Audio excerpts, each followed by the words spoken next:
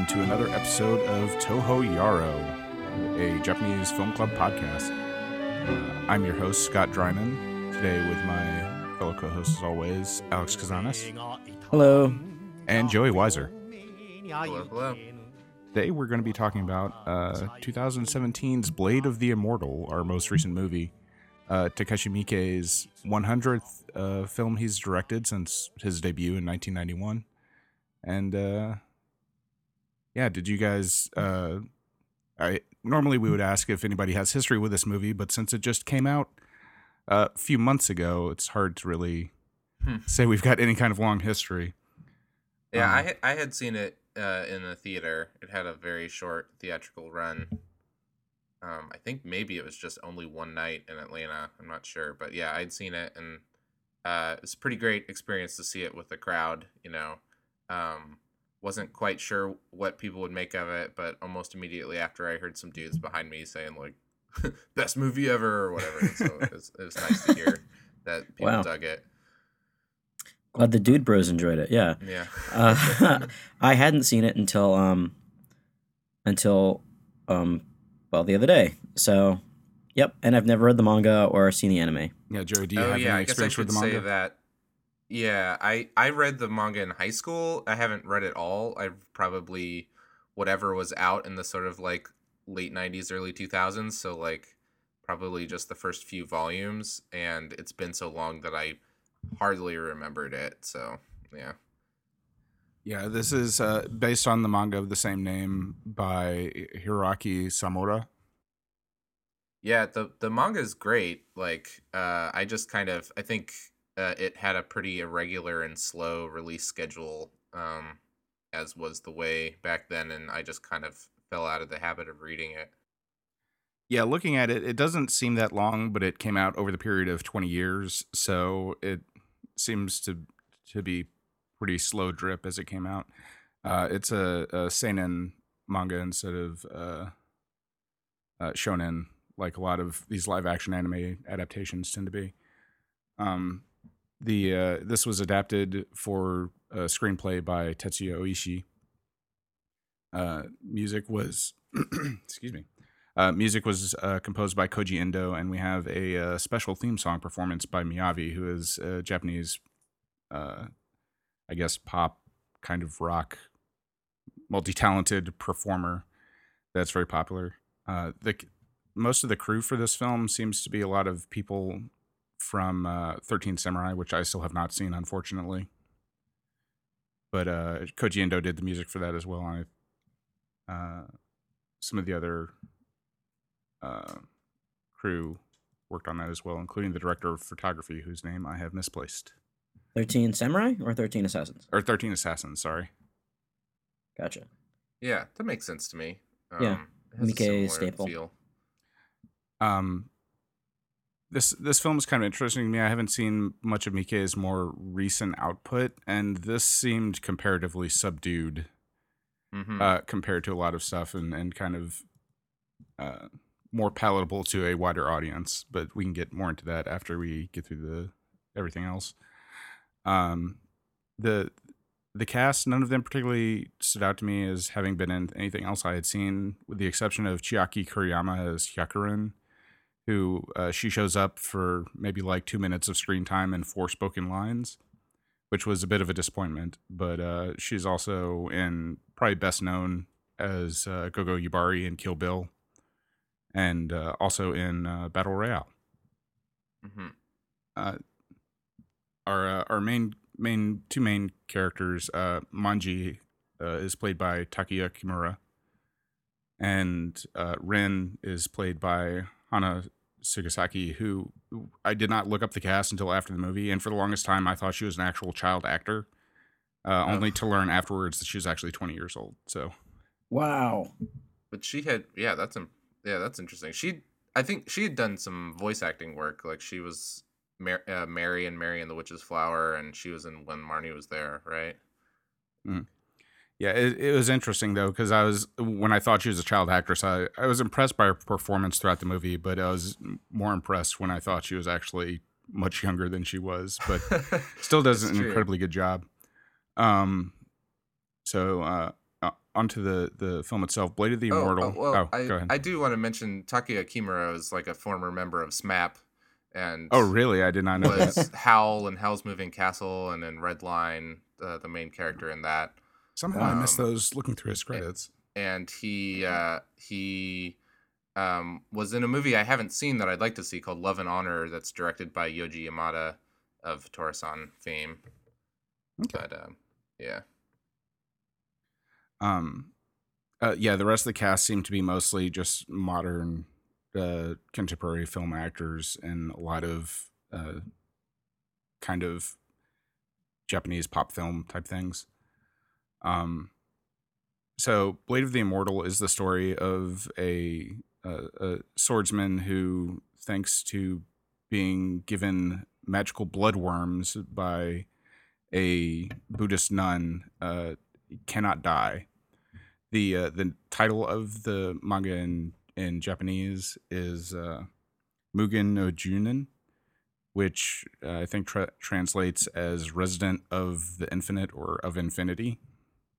And there's a lot of imagery and talk about living forever and the infinite throughout the series. In the manga, he originally has the main character is named Manji. He originally has a manji on the back of his kimono, which is generally identified as a swastika in Western culture.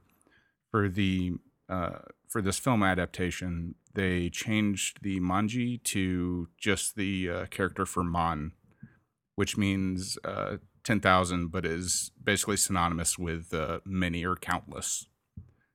So Yeah, and the I shape found that of it, interesting. yeah, And his name in the credits is written that way too, and I'm pretty sure in the manga it's written as Manji, as in the like swastika character. Mm-hmm. But yeah, it's interesting because even the shape of the Mon character is still pretty evocative of the same shape, especially the way it's stylized on his back. So it looks very similar to the manga, even though it's different character, and is still evocative of the same thing. Yeah, the old Dark Horse comics used to sort of go bend over backwards to every issue started with an explanation of what the manji was versus swastika, and they also, when possible, just rearranged panels instead of flipping them so that it wouldn't be reflective of a Nazi swastika. That's an interesting touch. Yeah, it's worth noting, not always, but typically the Buddhist manji is oriented in the opposite direction of the Nazi swastika. Mm-hmm.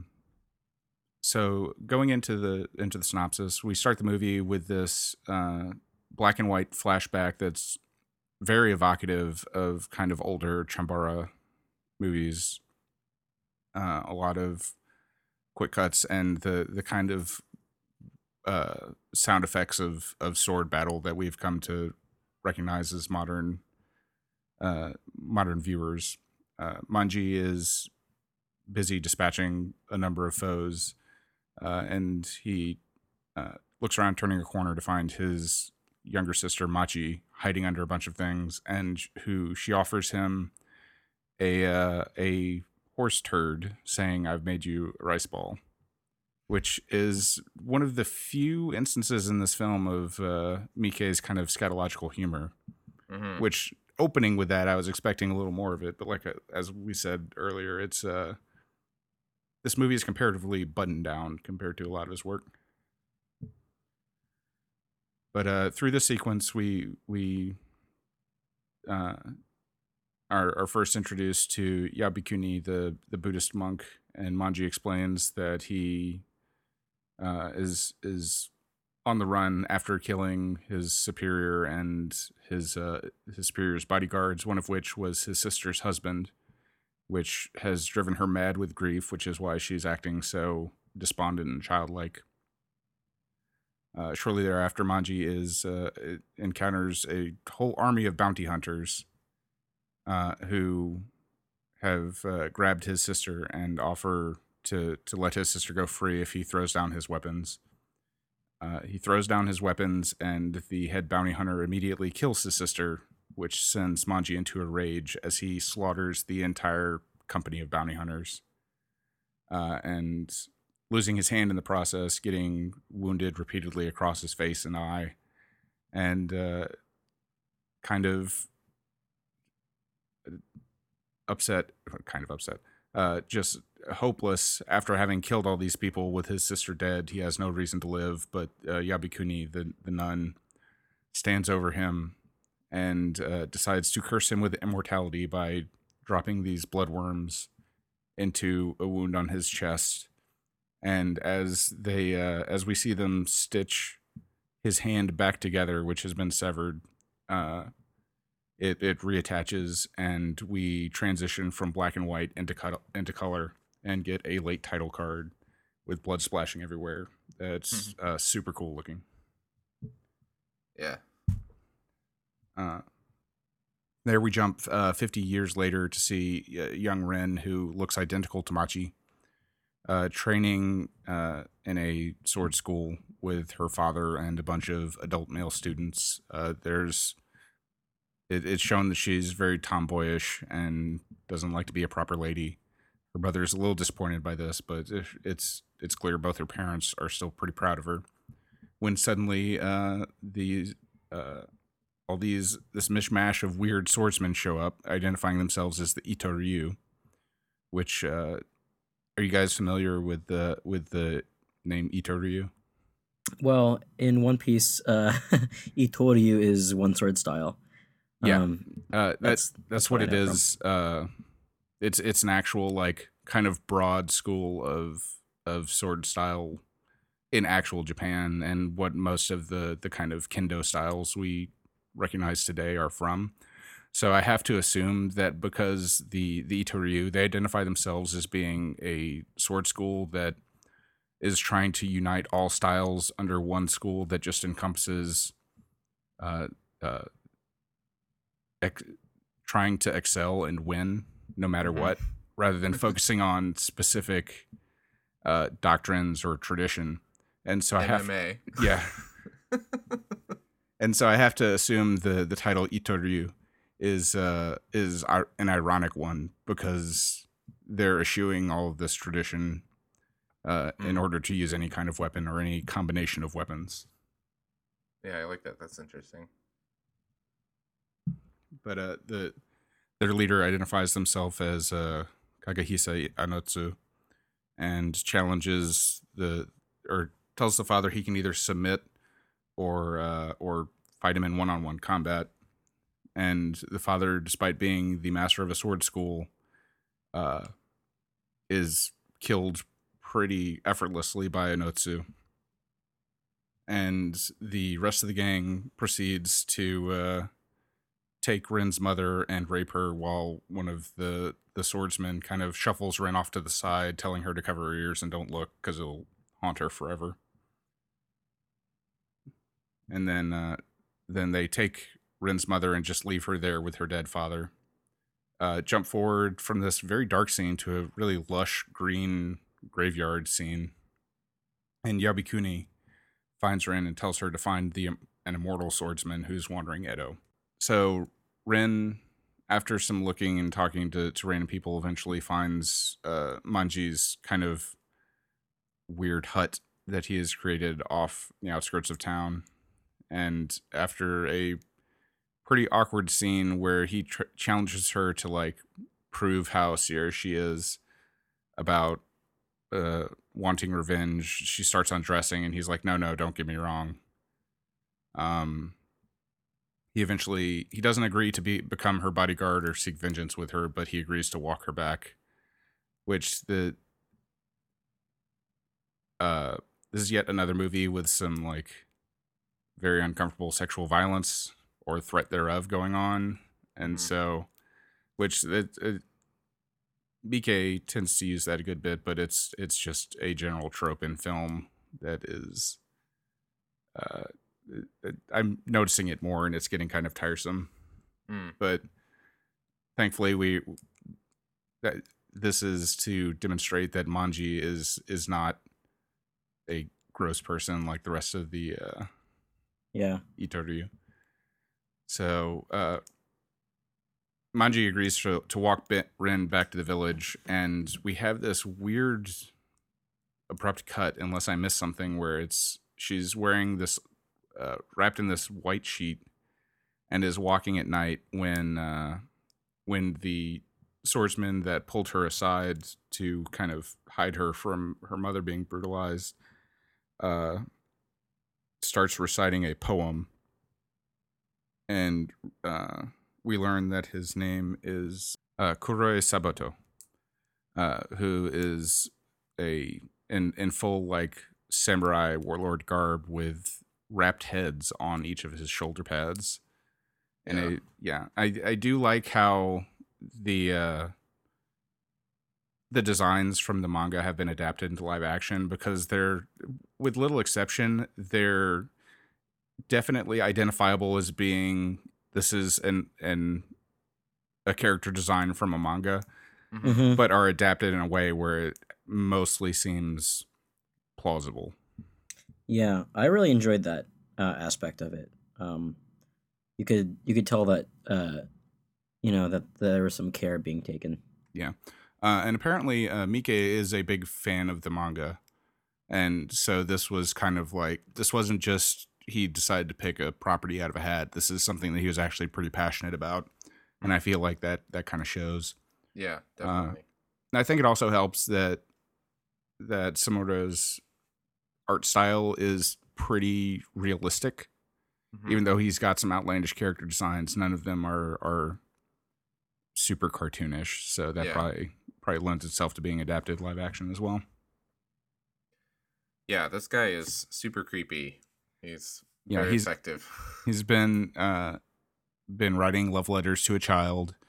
Reveals that he's got her mother's severed head on one of his pauldrons, and Manji jumps in to defend her. And we get a like small taste of what his gimmick is, that he can rotate his shoulders all the way around, and he attacks Manji while Manji is behind him, but Manji still pretty quickly defeats him because he's immortal, and no matter what damage he takes, it doesn't really matter. Which it's very inconsistent throughout the movie how skilled Manji is as a swordsman, because times when he's trying, it's clear that he is very skillful.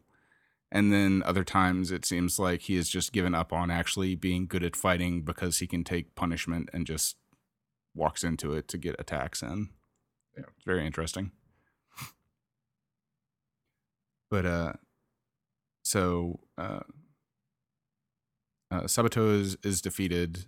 We kind of learn that Manji has a billion different weapons crammed up his sleeves that just appear when needed. Yeah, I love that. Like Moose from Ranma 1/2. Exactly.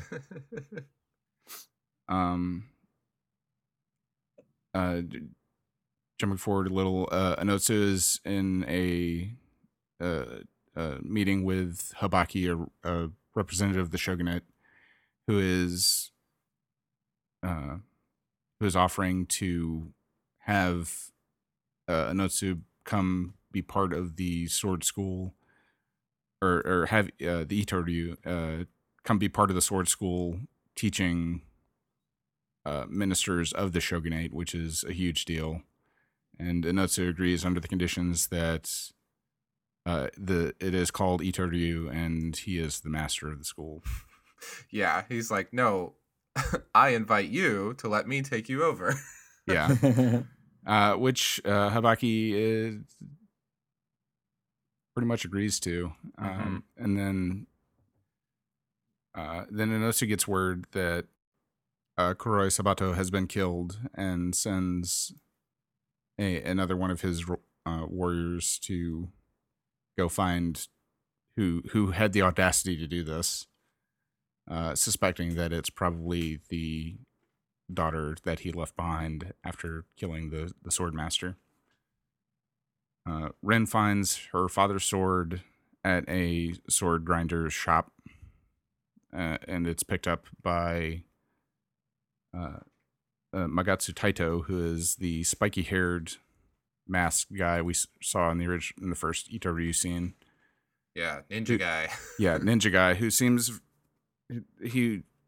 We have a very small character moment with him before now, where he seems disgusted by everybody's actions regarding Ren's mother, and instead goes and takes the kind of showpiece sword from the dojo, which Ren sees at this grinder shop, and then Magatsu shows up to take it. Shortly thereafter, Magatsu and Manji end up fighting in the woods, where Magatsu reveals that he hates samurai and the shogunate for having mercilessly killed a friend of his while they were playing just because a ball startled some horses. Mm-hmm. And Manji, who is kind of crass, reveals that he's not the only person with a sad backstory. And while he defeats Magatsu, he does not kill him. And Magatsu later kind of gives this information that the Manji is immortal because he had been mortally wounded but kept fighting. The next kind of vignette we have is Manji and Ren are traveling, and along the road, Manji meets a Buddhist monk who reveals himself to be both a fellow member of Itoryu, but also another immortal, like Manji, who has been alive for much longer, and has found shortly revealed has found a poison that can negate the bloodworms, suppress their effect, and with enough actually kill an immortal. Man, I love this guy. Yeah, his voice is, I don't know, it seems like a kind of trope thing, but I don't know where that style of speaking is from, but his voice is very affected and interesting. He sounds like Bela Lugosi to me. Yeah, kind of. This guy's a kabuki actor who's kind of transitioned into film and television. Ichikawa Ebizo the 11th is the actor's name. The 11th? Yeah. Wow. Is that X1, right? Yeah. Yeah. Yeah. So he's interesting. I've had I asked somebody and around about him, and I've had a few things recommended to me. He was the star of a NHK drama called Musashi, where he plays Musashi Miyamoto. Wow. And he's also in some movies, Astless of Riku and Harakiri, Death of a Samurai, which are both supposedly good. So I'm definitely curious to see. I'm sure he doesn't talk like this. I don't know. I would like to see if he doesn't does talk like this in his other roles, but I really loved it. Yeah, it's got a very interesting affect, and he has this kind of back and forth with Manji talking about being immortal and wants Manji basically to take over the Itoryu, because that means if they're in charge, the Itoryu will live forever. And it's the back and forth is pretty interesting because he talks about like all the lives he's lived in his hundreds of years on Earth so far, and which he also reveals that it was Yabikuni who cursed him as well with the bloodworms. He disables Manji with the poison and kidnaps Ren, and tricks Ren into thinking that she too can become immortal for a brief second, which, like, after considering it, she tries, but it's a trick. He says that if it were that easy, I wouldn't have lost all of my wives and friends. But eventually, Manji and Aiko.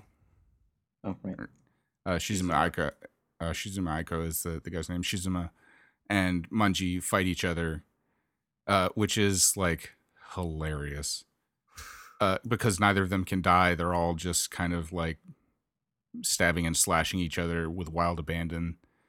And yeah, there's a great like cut to shot of Shizuma on top of Manji with all of those swords that fell out of his sleeves all sticking through him. Yeah, there's some very good like gory slapstick stuff going on, and that's probably the one that made me laugh out loud the most, just because of like Manji's expression on his face while this is going on, and how absurdly how absurd it is. There's some other previous slapstick where he's like in other fights where Manji does a lot of kind of face acting about how much in pain he is and pulling things out himself or eventually reattaching limbs. Yeah, I think that's where you really get the sort of Mike touch. Like, I had the thought in watching this movie, like, I wonder if the thing that attracted him to this is that the idea of that this is a concept where he can just kind of relentlessly hack away at a character. You know. But Yeah, he's done a few interviews with Western outlets where he kind of talked about his penchant for violence in movies, but also how like how much fun he tries to make those kinds of violent scenes for his actors and how much fun it is for him. And that like, yeah, this was just an excuse to go crazy with a lot of that stuff because for certain characters, it would be consequence free. Yeah, totally. So eventually, Shizuma whips out his poison, pours it all over his weird sword with fur along the back of it, I guess to hold the poison. And Manji quickly wrests the sword from him and chops him up into like a dozen different pieces and sticks his torso to a tree, which the shot for this, we get it from behind the tree at first, where Manji makes a dozen cuts that all land, and Shizuma is backed into the tree, and then we just see like parts of him start falling away. Oh God, And, yeah, I love the effect, by the way, of once all the bloodworms, like once that effect is nullified, just every single time you've been cut, like that just all the wounds open up. Yeah, they just start. Yeah, I didn't mention that earlier. Like all of Manji's scars start just gushing blood everywhere when he's disabled. Yeah, it's rough. But then Shizuma kind of reveals, or Manji asks why he didn't stop him. He could have blocked those blows, and Shizuma just talks about how he's tired of living, and basically decided to let himself die at this point. So as next scene is Manji and Ren are traveling to Fukugawa. We see other dead Itoryu members and people kind of looting their corpses, but being polite about it, which is a little funny. Like commoners come up and steal their stuff, but then bow as they run away with it. We see all these dead Itoryu members, and it's unclear, like, we didn't see these fights, and we don't know that Manji killed them, but then we see two mysterious figures who are Hyakuren, the blonde lady looks like Ino from Ryu, or Ino from Naruto. Yeah. And which I have to like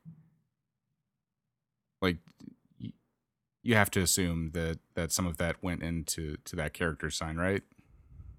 Sure. But but it's her and this bald guy with glasses who I think I could not find his name in the credits. The manga, he's named Gichi.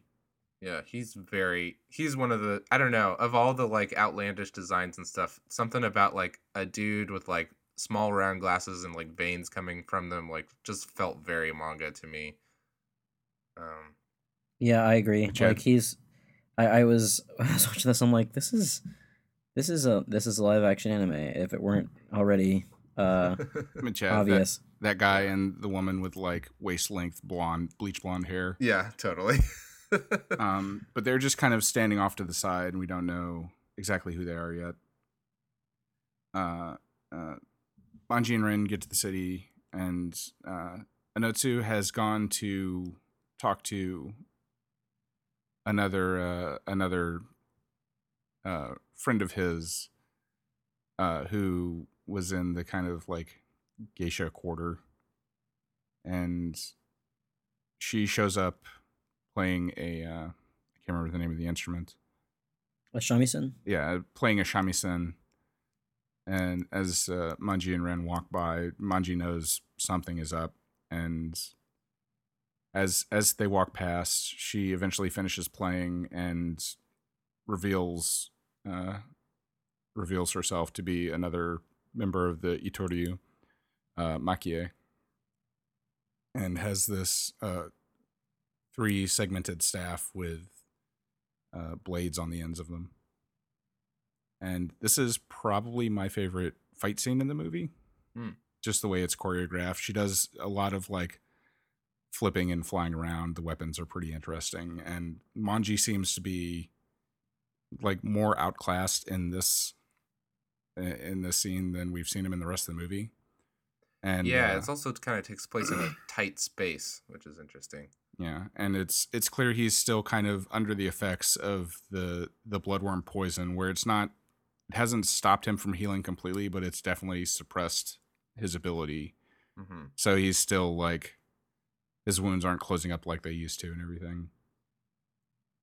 So he is just getting demolished by this woman. And the other thing I like about this is also the first time he normally fights with two swords, where he does the thing, he slips the handle off one of them and makes it into this kind of like dual bladed thing that's kind of I enjoy. Yeah. Darth Maul sword. Yeah, exactly. But eventually Makie has something that kind of snaps in her, and Rin shows up, and she's, after cutting off Manji's hand, Makie snaps out of it and is disgusted by the violence and death that she causes and wants to kind of leave that life. And Rin shows up and is like trying to defend Manji and is super angry and gives a speech that gives Makie a change of heart, and she spares them, and then goes to Inotsu, apologizes through a door to him, and then disappears, leaving her. She has cut off her hair and left a ponytail behind for Inotsu. So I couldn't remember where exactly this scene fit in. When Inotsu receives word from the shogun, or receives word by Habaki, that the swordsmaster to the shogun, like the family themselves, wants to submit to Itoryu. So this is like the highest, most important sword school in the land, and he wants to become part of the Itoryu, which is a huge deal. Which things are starting to kind of seem a little too good to be true to the viewer by this point. Yeah. So Inotsu is going to go to Mount Takao, where this sword school is, to speak with the sword master himself. At this point, we learn that Giichi and Hyakuren are part of another organization, the Mugairyu, who try to recruit Manji, who is skeptical at first, but decides to join up because they have good sake. Yeah, he notes that it's expensive. Yeah. And so they know that they have a spy on the inside, so they know Inotsu is traveling to Mount Takao, and they split up to try to catch him as he's leaving the city. Hyakuren and Gishi go their own way, and Manji is teamed up with Shira, who is another swordsman of theirs. As they try to, Manji, Rin, and Shira go to one exit of the city and see somebody. They've been told he's going to be trying to leave the city looking like a woman. They see a mysterious woman who looks to be armed with Notsu's kind of signature axe weapon. And Shira attacks her, and it's just a woman, but it's all a setup, because then swordsmen show up from all over the place and are pretty easily defeated. And Manji pretty effortlessly defeats these nobodies. Shira screams out that uh, how much they're worth as bounties, which kind of raises Manji's eyebrows. Mm. And Shira then, as Manji is fighting the rest of the swordsmen, decides to have his way with the woman that was masquerading as Notsu. Rin takes offense to this and tries to protect the woman. Shira beats her up, and then Manji, as Shira's about to attack Rin, chops off Shira's hand, and then apologizes for it, pretending That's like a he great missed. like moment with this sort of like clean cut hand suddenly falling off. Yeah, I really love that shot. Yeah, And he looks so inconvenienced. Yeah. yeah. So Shira turns out to be a psychopath, and they fight for a second, but Shira flees in anger and shame. Uh, Manji is disgusted that the Mugairyu are actually bounty hunters and reveals his disgust to Gichi and Hyakurin. And it's revealed that the Mugairyu are actually death row inmates who are recruited by the shogunate to be kind of like black ops people. Mm-hmm. And it's my understanding that in the manga he keeps a pretty good relationship with the rest of the Mugairyu. It's just Shira specifically that he takes issue with. I could see that. Mm. Sounds like the Mugairyu are some sort of suicide squad. Yeah, basically. So after this, Rin is out in the woods near Manji's house. I can't remember if she's like getting wood or what, but sees Anotsu there just hanging out, practicing his weapons. And she shows up, and you think she's going to try to fight him. But Anotsu actually tells a story of his and Ren's grandparents, where Ren's great grandfather was the master of the school, and it was between those two to determine who became the new master of the school. And Anotsu's grandfather, even though he was a better swordsman and in protecting the great grandfather, killed more bandits or rivals or whatever, because he used a quote barbarian's weapon in the axe. He was disgraced and kicked from the school, and did not get to become the next master of it. And so this kind of recontextualizes how Ren feels about this whole situation, because Anotsu was actually seeking his own vengeance on Ren's family, and while it's not quite the same as seeking vengeance on your murdered father directly to the person who did it, she kind of thinks twice about what's going on. And yeah, she's like conflicted, you know. Still, she's been harboring that hatred for him for so long, you know. I think she doesn't just instantly throw it away, but now she's kind of like stopped in her tracks. yeah, I think when Kuroi Sabato shows up, she says he's been writing love letters for her for 2 years. So there's some time passed between when her father is killed and when she actually goes to find Manji. So she's been kind of ruminating on this vengeance. It's not fresh, but it's been simmering for a long time. Mm-hmm. And so she returns to Manji's house, and Manji's like, "What's up?" And she refuses to say anything, and then later disappears, leaving a note for Manji, kind of freeing him from her service, because she doesn't want him kind of living this terrible life. Thinks it's cruel, which is weird. The movie goes some strange places towards the end. But so she leaves, going after Notsu, and Manji realizes this and goes after Rin. Mm-hmm. So when Anotsu gets to Mount Takao, the sword master reveals that he He says disregard that letter, and basically won't say anything else. And at this point, we know that the shogunate is actually plotting against the Itoryu.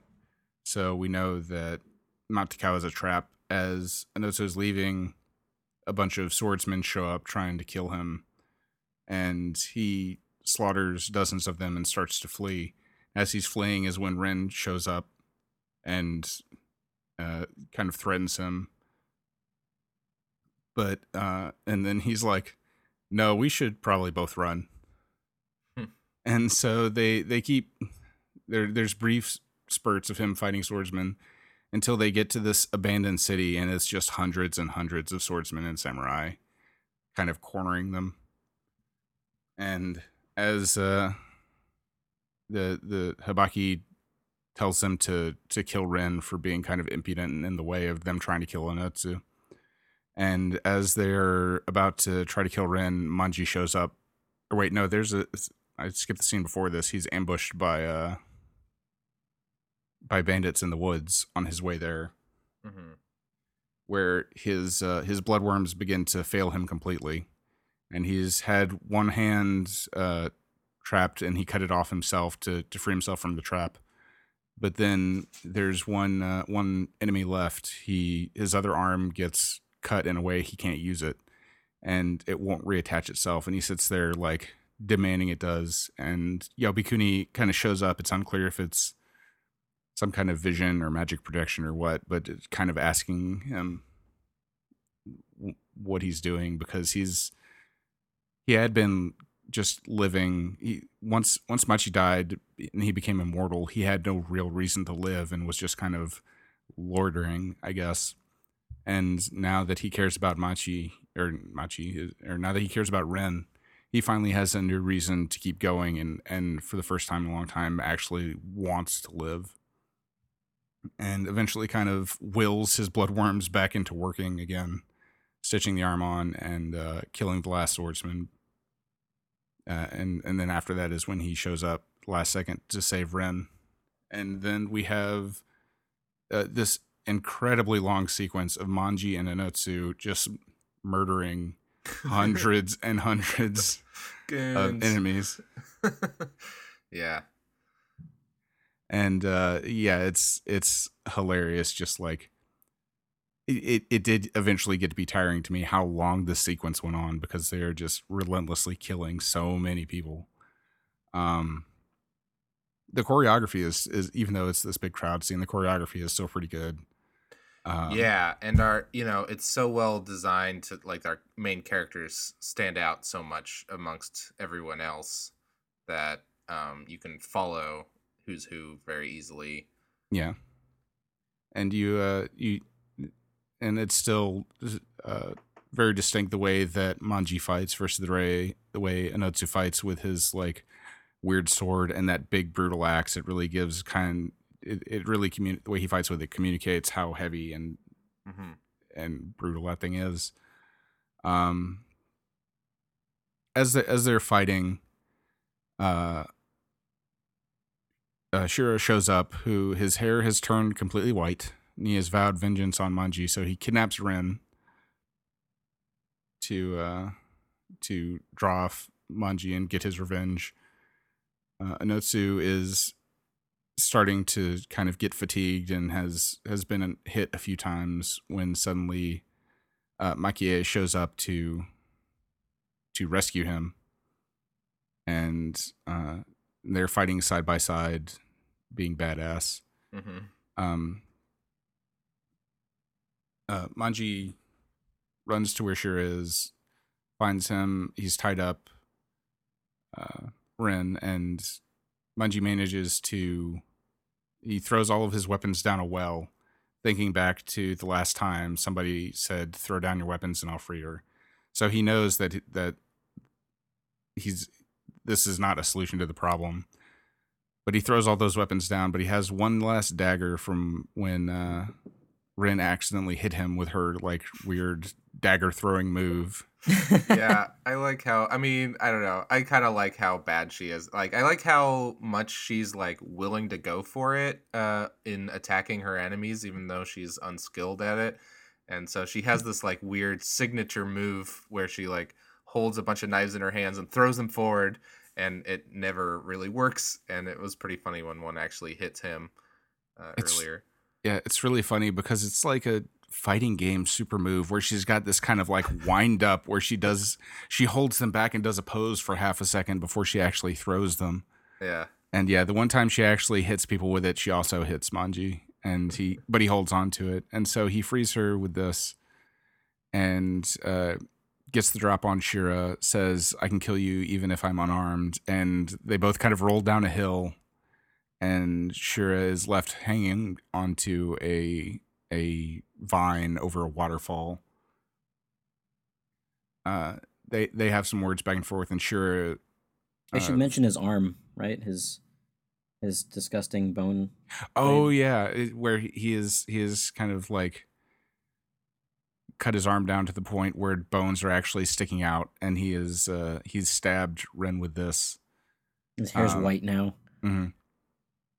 And yeah, the bone arm is really really like body horror, gross looking, but cool in a very cool way. And sadly, it doesn't factor in much.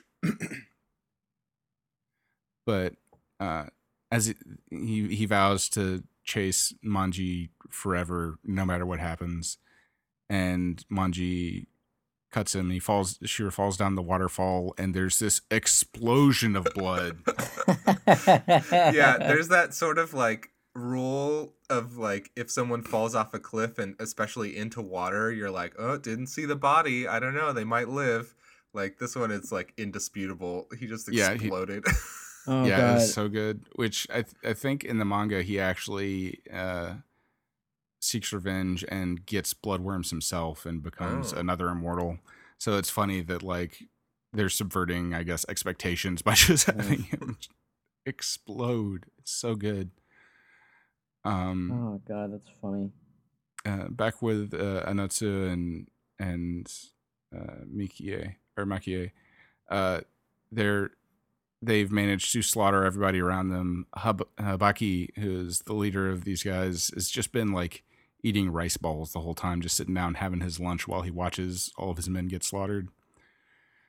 And he's just sitting there finishing his last rice ball, and they look at him when all of a sudden Makie realizes she smells gunpowder and looks over and sees basically a gun line and takes the bullets for Anotsu, runs over and kills all the gunmen, but not before she takes a fatal number of shots herself and falls dead. And then we have a pretty cool sword fight between Anotsu and Habaki, where in the end, Habaki is chopped in half, but refuses to die and keeps crawling to retrieve his sword to fight before he finally passes out and dies. And immediately following this is when Manji and Ren show back up and have kind of a stare down with Anotsu.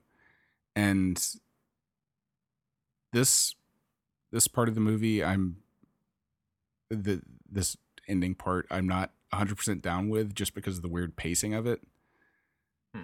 Because Ren is very clearly conflicted about all of this and is trying to decide, I guess, whether to let Anotsu go or not. But she's eventually like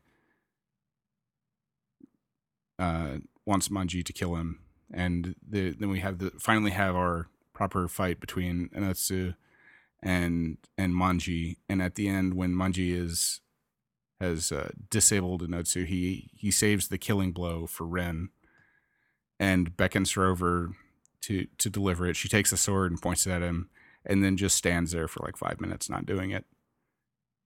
Which I understand that she's supposed to feel conflicted. She hasn't actually killed anyone before, and has conflicted feelings, but the pacing on this, it's so drawn out and it takes so long. And then he slowly gets up and walks away with his axe, and then she decides to finally kill him, running at him. And Manji jumps in to take the inevitable attack from the axe as he spins around to defend himself. And then there's another like long beat before she finally stabs him with the weapon. and Inotsu dies, but it looks like Manji's bloodworms have finally like given their last, protecting Ren, and he falls over seemingly dead, and she's like crying and shaking him, begging for him to come back, and says, begs him to not be dead, and calls him Nichan, which is a callback to earlier in the movie when he clarified what his sister actually called him, and he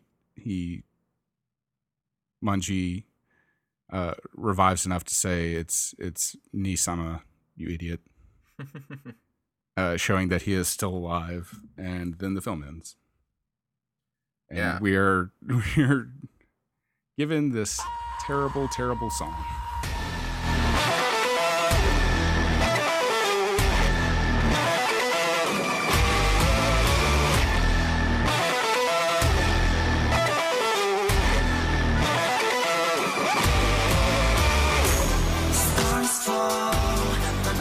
Yeah, I'm not into that.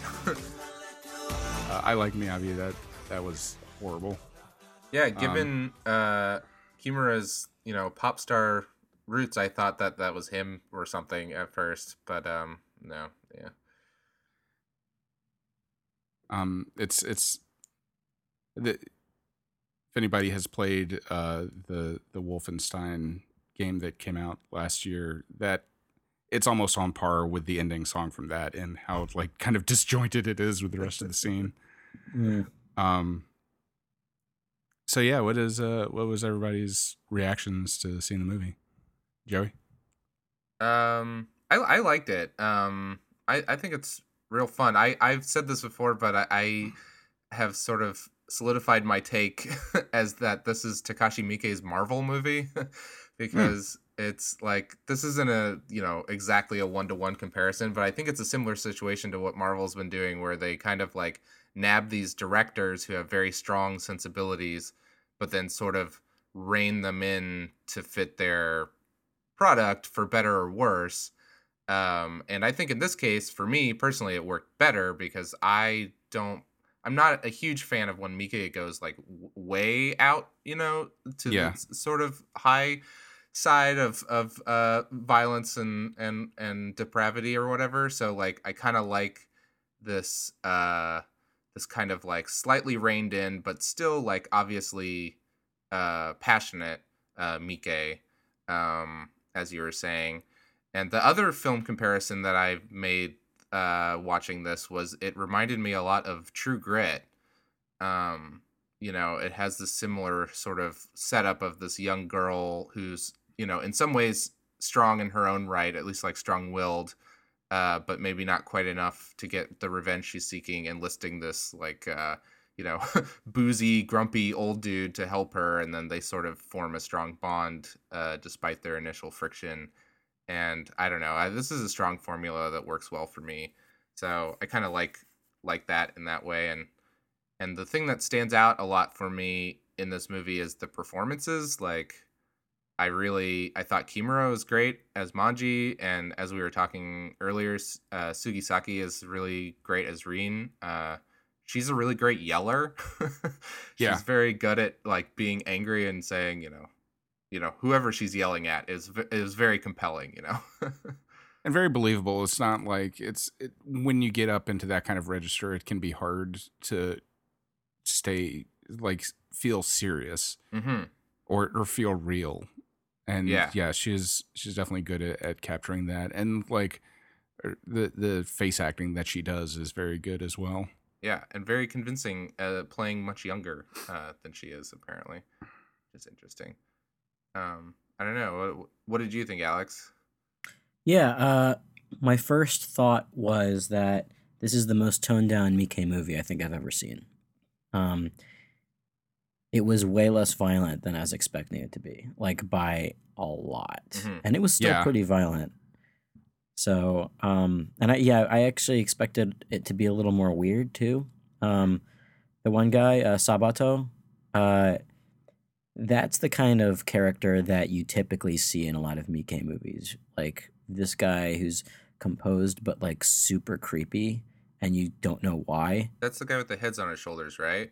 Yeah, Yeah, the Are samurai you guy. kind of surprised that they never became unwrapped?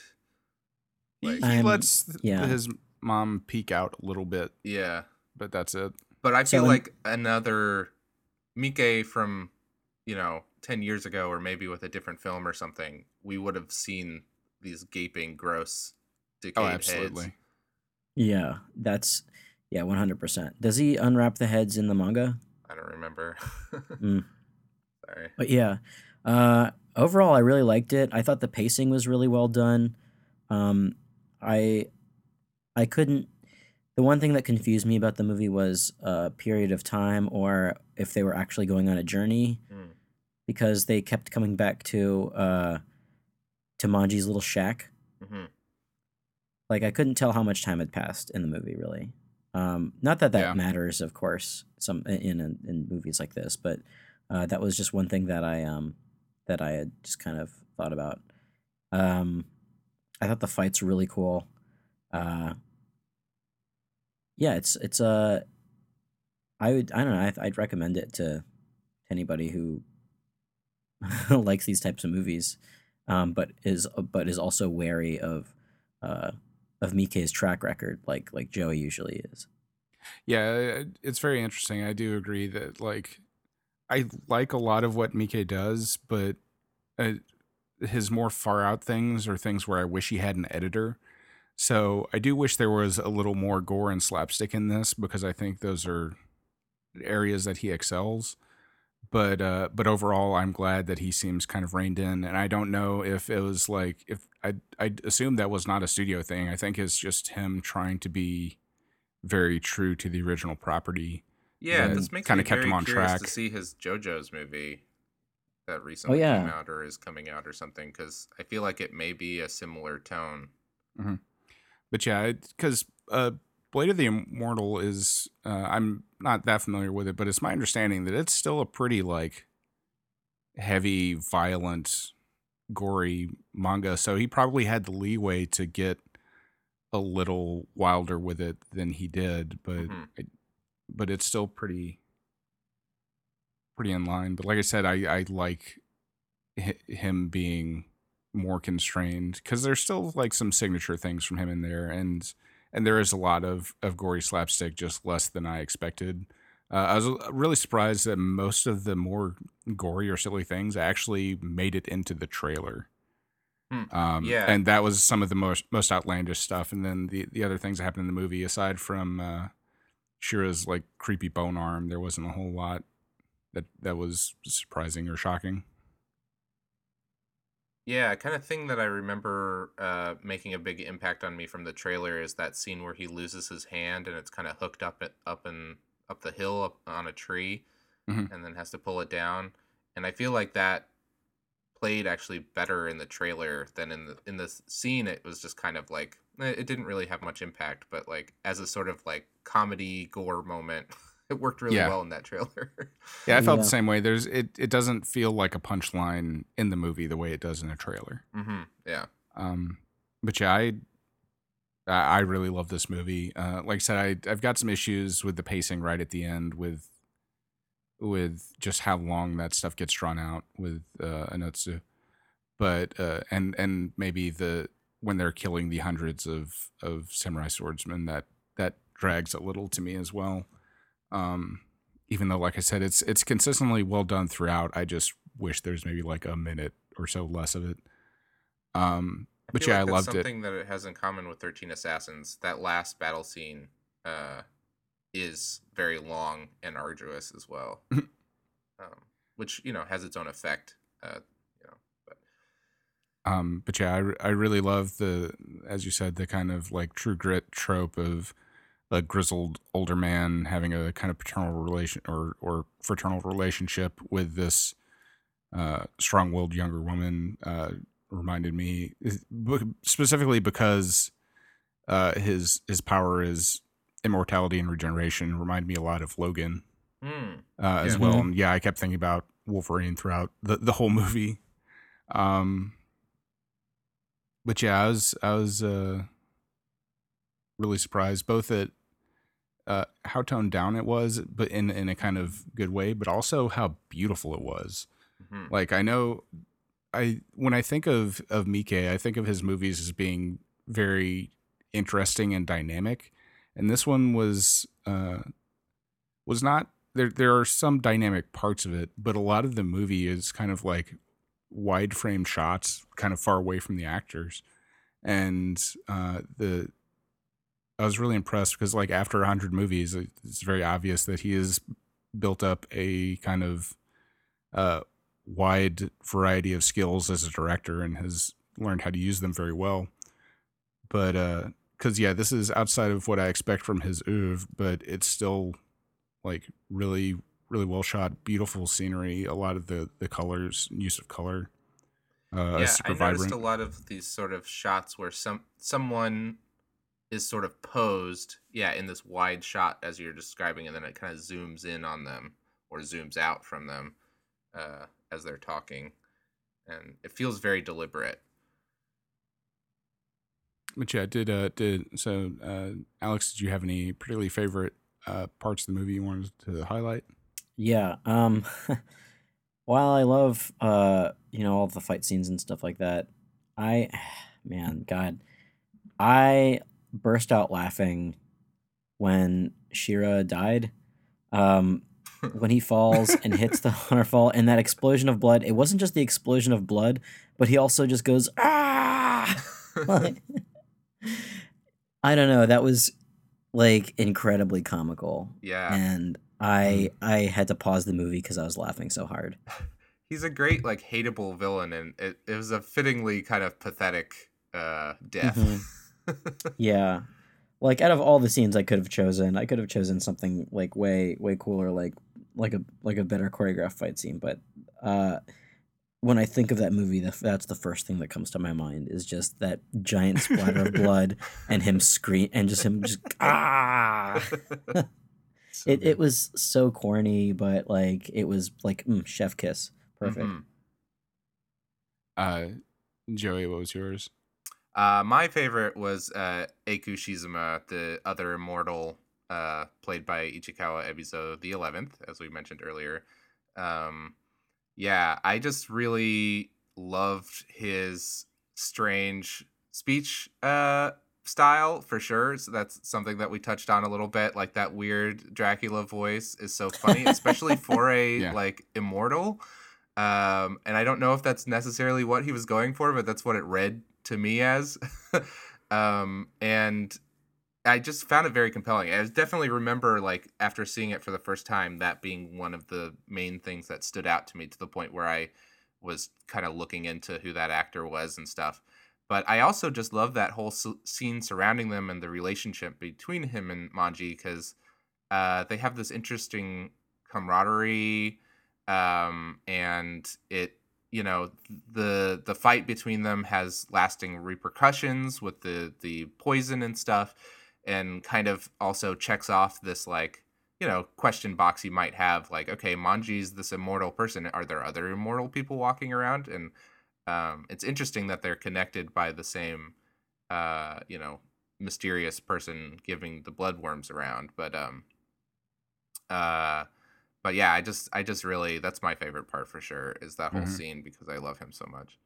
Yeah, I also like that he's got this like they did face makeup on him to make him look kind of super pale with sunken eyes. Mhm. And I don't know if that was kind of just because of to illustrate his world weariness, or if that was something to, or if that's just how he looked in the manga or what. But it Yeah, was and he's got like long white hair, and he's a sort of wandering monk. Uh didn't he say, where did he say that he got the bloodworms, like in India or something? or he got the Tibet. poison in Oh, Tibet. Tibet. Yeah. So like it gives you this idea that yeah, he's just sort of this sort of like interesting international, like this internationally traveling monk guy who uh even before he got the uh bloodworms, had an interesting life, but since then is just sort of eternally wandering around being a weirdo. Yeah, and he just looks so kind of otherworldly, Hmm. which is appropriate. Um, my favorite part, so I like that scene a lot. and was thinking about talking about it. But my other favorite part is, like I said, the fight with Makie, just because of like how it's shot. There's a lot of interesting kind of slow mo as she twirls around with that fascinating Hmm. weapon of hers, the segmented staff and everything. It also has one of the like kind of best gory. It's not gory, but like most brutal kind of things when he's Munji has lost track of her, which happens repeatedly. He's lost track of her and has his back to a wall when suddenly just her weapon bursts through his chest, then rotates and plunges back out. That was just like made me cringe a little bit with how like thinking about how gross that would be. And yeah, that scene is just so cool. She looks really interesting in her like vibrant dress, Yeah. and she also has kind of strange makeup with like uh kind of white powder along her neck and chin. Oh yeah, the sort of like courtesan look. Yeah. Hmm. Um, but yeah, I just like that scene a lot. That's my favorite fight. I'm a little sad because at the very end he like pulls out his kind of cool pole arm, yet another Darth Maul looking double bladed staff thing, and but he doesn't really get much of a chance to use it for very long before he's disabled. Yeah. But I like that it ends with Rin protecting him too. yeah, It's a touching scene. um, but yeah, and you just the other thing I wanted to highlight was like once again how beautifully a lot of these scenes are framed. I didn't see any standout stuff from the director of photography, although I think he also worked on 13 Assassins. Hmm. Um, but yeah, it's just shocked at how pretty the movie actually was when I didn't really go in expecting it. But like I said, after 100 movies, you should. I'm not surprised that Mike has mastery over a bunch of different stuff than just the things I know him for. Yeah. Any other wrap up on the movie you guys want to get to? No, I enjoyed this one. I was happy to see it again. Cool. Yeah. Yeah, I was super happy to see it for the first time. I was a little wary, just because it was Mike, and then like you said, because of how it felt kind of reined in. I was surprised at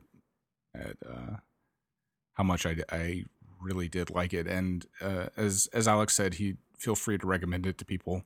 Which it's very unusual to be able to recommend somebody a Takashi Miike movie without some kind of like caveat or reservations. Yeah. Yeah.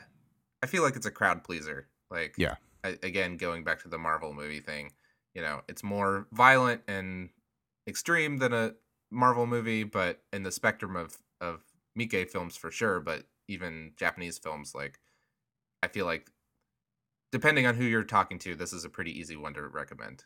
Yeah. Hmm. All right. So what are we doing next time? Next time, a personal favorite of mine, and I guess you could call it a crowd favorite. It's 2000's Battle Royale, directed by Kinji Fukusaku. I've been looking forward to doing this one since we actually started the podcast, simply because Battle Royale is such a well-known, and I would probably say kind of a first-timer Hmm. Japanese film. Yeah, man, it's been forever since I've seen this one. Because Yeah. of that, yeah. Probably Yeah, saw same it here. around then, 2000, 2001, something like that. Yeah, I definitely remember getting a burned CD with some fan subs on it, probably like in 2001 while I was still in high school. So Yeah. it Yeah. is, and I've watched it maybe once since then. So I'm excited about watching a movie where Kuriyama actually has something to do on screen. Mm. So Yeah, and how. yeah, Great. Well, I guess we can go into plugs, right? That's yep. If you're looking for me, I am at VriskaChat on Twitter, VriskaChat. Not a lot going on right now, but hit me up there if you want to talk about Japanese film, video games, or anything. Alex, where can people find you? You can find me on Twitter at dude exclamation, all one word. And a little bit of a plug for a Twitter account that it's pretty cool. I have no idea who runs it, but it's called Weeb Simpsons. And if you like anything remotely relating to Japanese culture and The Simpsons, this is the Twitter feed for you. They even made a Tora-san joke once. I know, weird. Joey, where can people find you? Yeah, I'm at Joey Weiser on Twitter and joeyweiser.tumblr.com, where I post information about my comics work. I'm a cartoonist, the author of the Merman graphic novel series, which volumes 1 through 5 are out now. Volume 4 just came out in softcover, with the softcover for 5 coming later this year. If you're in the Athens, Georgia area, look for me March 24th at the Fluke Mini Comics Festival in Athens, Georgia. It's a really fun thing, and there's a lot of really great people with small press and mini comics and stuff displaying there. Also, hey, this podcast has some social media as well. We've got a Twitter account at Toho Yaro, and you can also like us on Facebook. Facebook, we post about upcoming episodes and when the new episode drops and stuff. And on Twitter, we do a lot of like retweeting people talking about Japanese film, information about releases, things like that. So definitely hit us up and tweet at us and comment on Facebook to let us know like what you think of the show, and if you have suggestions for movies you'd like us to cover, things like that. We really love to hear that kind of feedback. And speaking of feedback, you can rate us on iTunes and possibly other podcast software that has rating abilities.